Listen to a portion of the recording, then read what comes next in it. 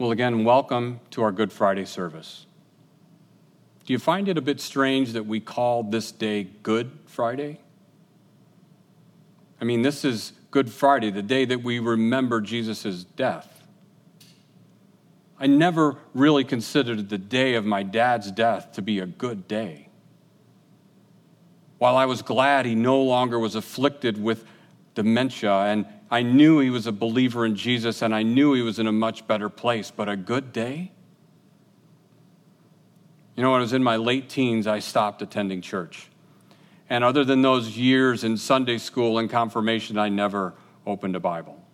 But that didn't stop me from believing I knew everything there was to know about Jesus. In fact, I would pronounce Jesus and I were good. I don't need to go to church. He and I are like this. And now that I'm a little older and a lot wiser, well, maybe a lot older and a little wiser, I've come to see how truly foolish that young man was, how naive his thought was that he understood everything there was to know about Jesus. But I also understand that that young man is me. And that if I'm not diligent, if I'm not careful, I can fall into that same mistake, believing that I've got Jesus all figured out, that there's nothing else left to learn about Jesus. You know, next month, Terry and I will celebrate our 36th wedding anniversary. And if I were to tell you that after 36 years of marriage, that I have Terry completely figured out, there's nothing about her I don't know, there's nothing that would surprise me. I'm sure those of you that have been married longer than 36 years would look at me and sort of shake your head and laugh. Well, at least the wives would. You know, because us husbands sometimes we're foolish enough to believe those things. But if we're ever to truly understand why this day is called Good Friday, and not just understand the answer to that question, but to truly appreciate the answer to the point that that answer changes the way we see everything, the way we see everyone, the way we see the world. If we're going to truly have that kind of appreciation, we need to endeavor to spend every minute we can knowing Jesus. Because Jesus is the key. Not just to understanding Good Friday, but the key to understanding everything. Now, I do not believe I will ever fully come to understand and appreciate the things about my wife, Terry. Now, somewhere my wife is shouting, "Amen." But if that's true about my wife, and I do believe that it is, how much more true is that about Jesus? How much more is there to know about Jesus? The author and creator of life, the one who created everything from nothing. How much more is it that we have to learn about him? But the good news is that Jesus makes him knowable. Jesus not only makes him knowable, he makes him accessible. He makes it possible to have a relationship with God. And that changes everything. My hope today is as we study this text, we will come to have a better appreciation for why we call this day Good Friday. As we study the life of Jesus Christ, as we study the person of Jesus Christ, as we come to know him better through this story of his death. As we begin today, I ask you, would you bow your heads and pray with me?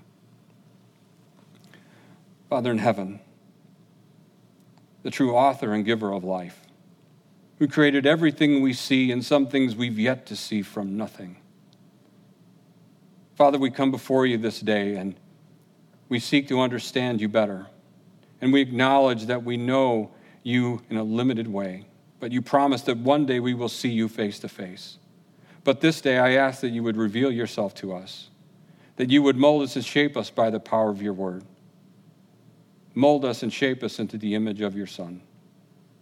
Father, I pray that the words of my mouth, the meditation of my heart would be truly pleasing in your sight, my God, my rock, my Redeemer. Amen. Well, the text we're using today is Luke chapter 23, verses 26 through 49. If you've got your Bibles, I would encourage you to open them up. You know, at the center part of this story is a person, and that person is Jesus. But there's also an object that takes center stage in this story. And that is the cross. The cross, the tool the Romans used to crucify Jesus. The cross that we see on necklaces and in tattoos and hanging on our walls and in prominent places in our churches. This instrument of execution, it seems strange that we would place it so. But hopefully as we go along, we will see that Jesus changes everything, even how we see the cross.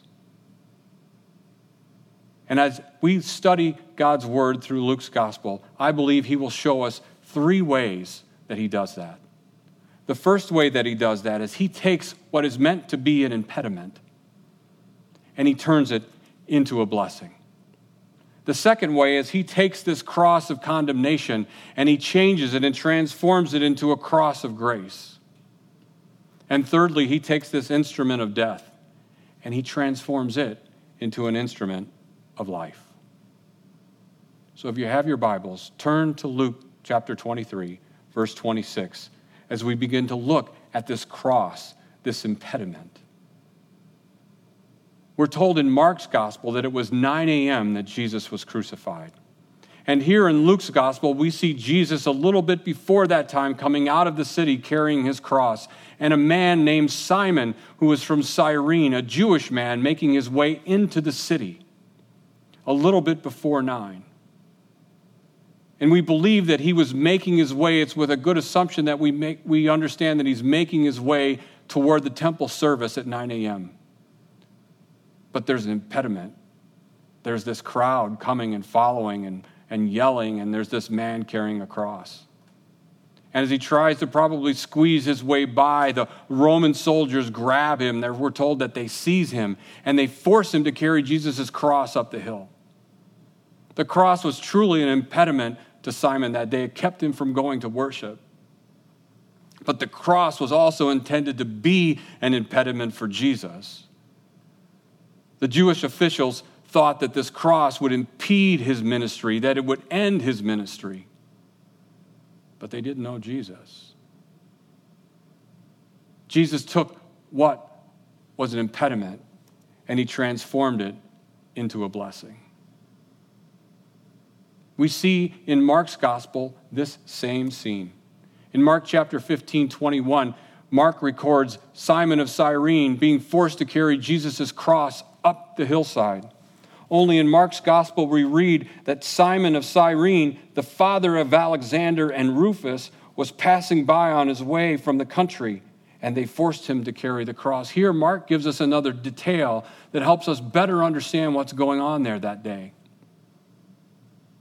You see, we believe that Alexander and Rufus were prominent in the early church.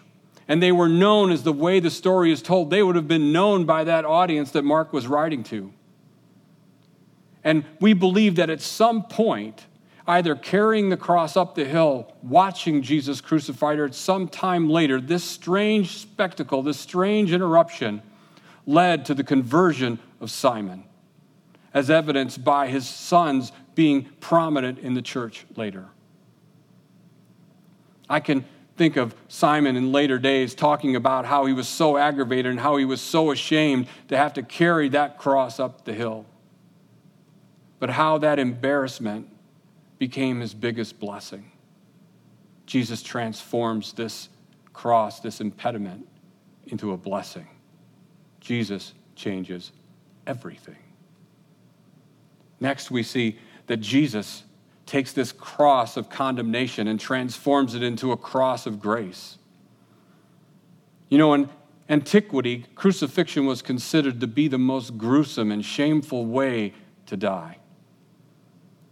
It is believed that crucifixion originated with the Assyrians and the Babylonians, and it was used by the Persians and Alexander the Great, and the Phoenicians used it and brought it to Rome, but it was the Romans who perfected the use of the cross in crucifixion.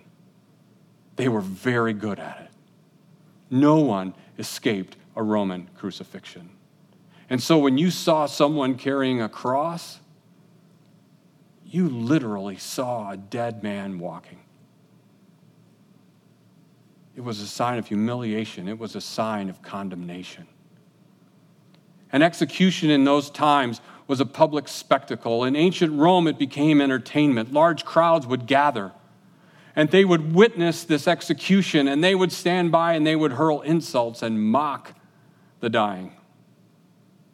And here on this hillside, on Calvary, we see the leaders and the people, and we see the soldiers, and we see even one of the criminals mocking Jesus, saying to Jesus, if you are the Son of God, if you truly are the Messiah, if you are the King of the Jews, then save yourself. See, they believed Jesus to be weak and powerless. They believed there was nothing that he could do to them. But they were wrong.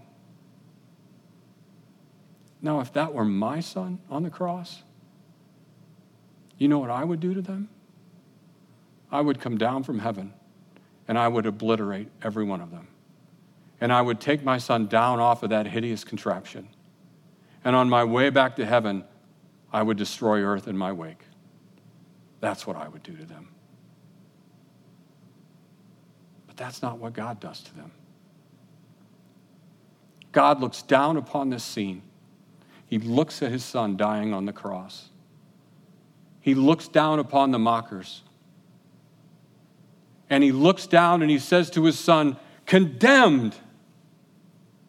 And to the mockers, to you and to me, he says, you are free to go.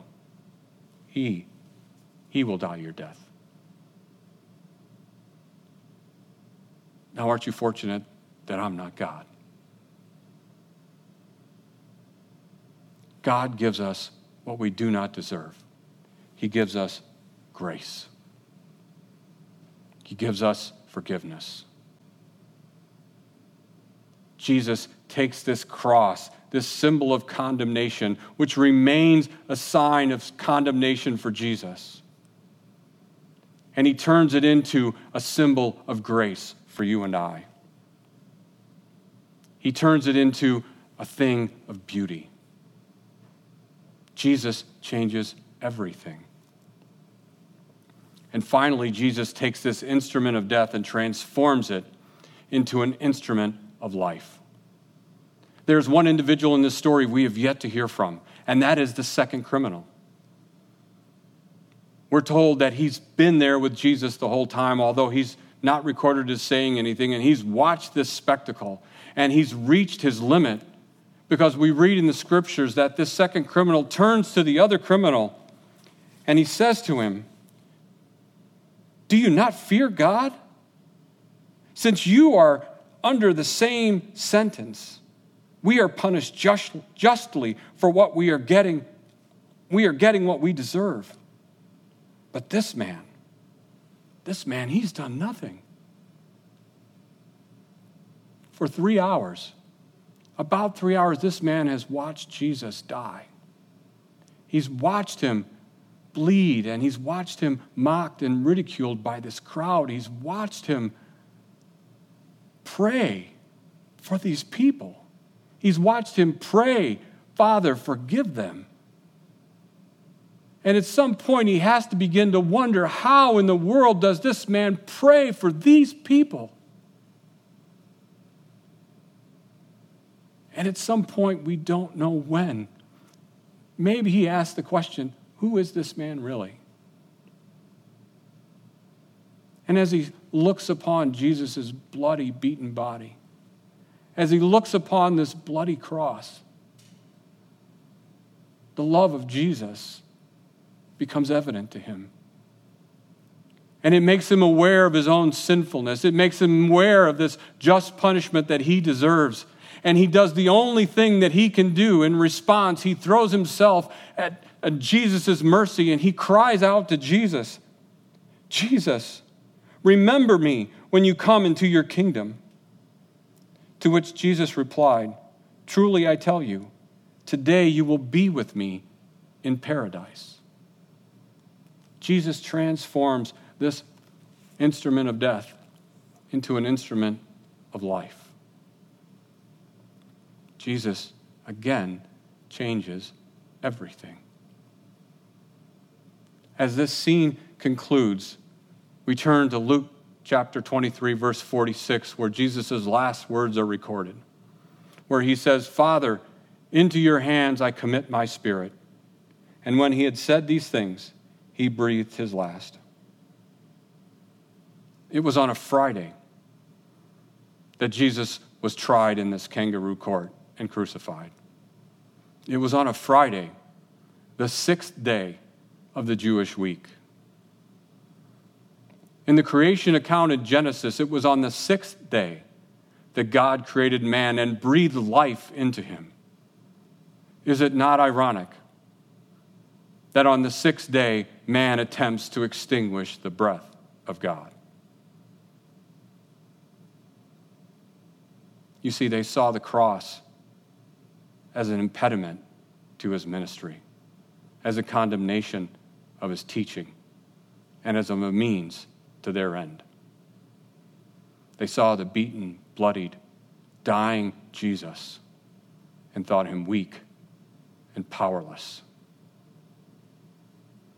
But they never really knew Jesus, because Jesus does the unimaginable to save those who do the unthinkable. He's saving them from the cross. Jesus does a remarkable thing. See, they saw him as weak. They thought they had him beaten. And for one moment, evil thought it had won. But again, they didn't know Jesus. During this pandemic, let us never underestimate him. Let us never think of him as weak and powerless. Never let us think of him as cold and distant and uninterested as to what is going on. For he came as a man and he lived as a man perfectly, but he died a criminal's death on a cross, our death on a cross, so that we could celebrate eternity with him now and forever.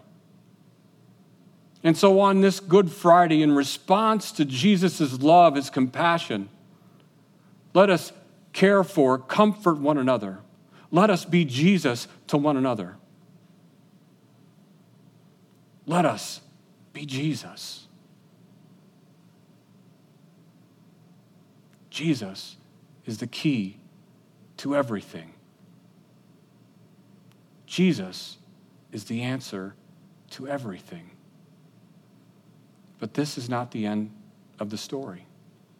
There's still one chapter yet to come. A chapter where we will fully come to appreciate the significance of why we call this Good Friday. A day where, again, Jesus will change everything. You know, the famous Scottish preacher, James Stewart, in one of his sermons, captures well the complex person of Jesus Christ. And it's with his words that I wish to close today. He writes, "When I think of Jesus, I think of the mystery of divine personality, the startling coalescence of contrarieties that I see in him. He was the meekest and lowliest of all the sons of men, yet he said he would come on the clouds of heaven in the glory of God. He was so austere that even evil spirits and demons cried out in terror at his coming. Yet he was so genial and winsome and approachable that children loved to play with him, and the little ones nestled in his arms, and his company in the innocent gaiety of a village wedding was like the sunshine. No one was ever half so kind or compassionate to sinners, yet no one ever spoke such red-hot, scorching words about sin. He would not break a bruised reed, and his whole life was love. Yet on one occasion he demanded of the Pharisees how they expected to escape the damnation of hell. He was a dreamer of dreams and a seer of visions, yet for sheer stark naked realism, he has all of our self-styled realists beaten. He was the servant of all, washing the disciples' feet. Yet masterfully he strode into the temple, and the hucksters and the traders fell over one another in their mad rush to get away from the fire they saw blazing in his eyes. He saved others, yet at the last, himself he would not save. There is nothing in history like the union of contrasts that confront you in the Gospels. The mystery of Jesus is the mystery of a personality. Amen.